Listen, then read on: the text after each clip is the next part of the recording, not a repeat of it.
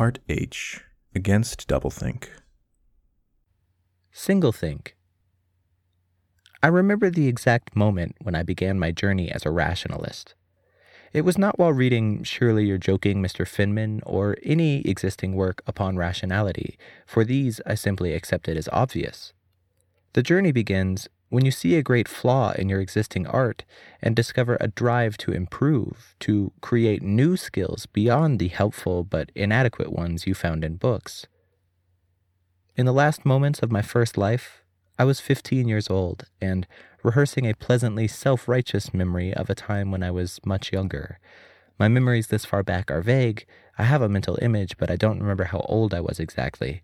I think I was 6 or 7, and that the original event happened during summer camp.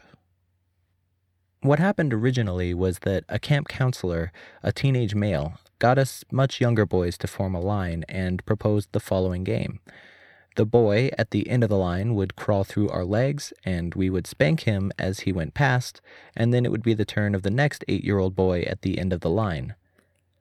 Maybe it's just that I've lost my youthful innocence, but I can't help but wonder. I refused to play this game, and was told to go sit in the corner. This memory of refusing to spank and be spanked came to symbolize to me that even at this very early age, I had refused to take joy in hurting others, that I would not purchase a spank on another's butt at the price of a spank on my own.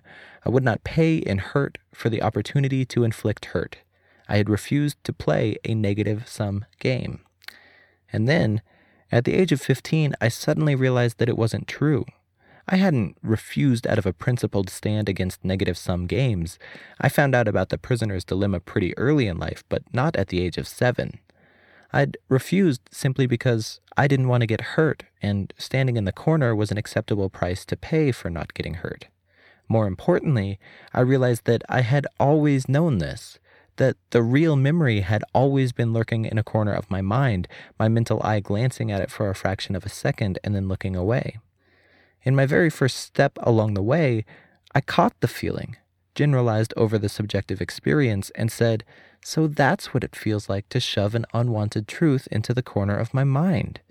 Well, now I'm going to notice every time I do that and clean out all my corners. This discipline I named singlethink, after Orwell's doublethink.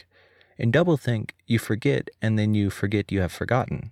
In singlethink, you notice you are forgetting, and then you remember. You hold only a single non-contradictory thought in your mind at once. Singlethink was the first new rationalist skill I created which I had not read about in books. I doubt that it is original in the sense of academic priority, but this, thankfully, is not required.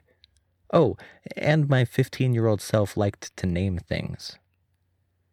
The terrifying depths of the confirmation bias go on and on. Not forever, for the brain is of finite complexity, but long enough that it feels like forever. You keep on discovering or reading about new mechanisms by which your brain shoves things out of the way, but my young self swept out quite a few corners with that first broom.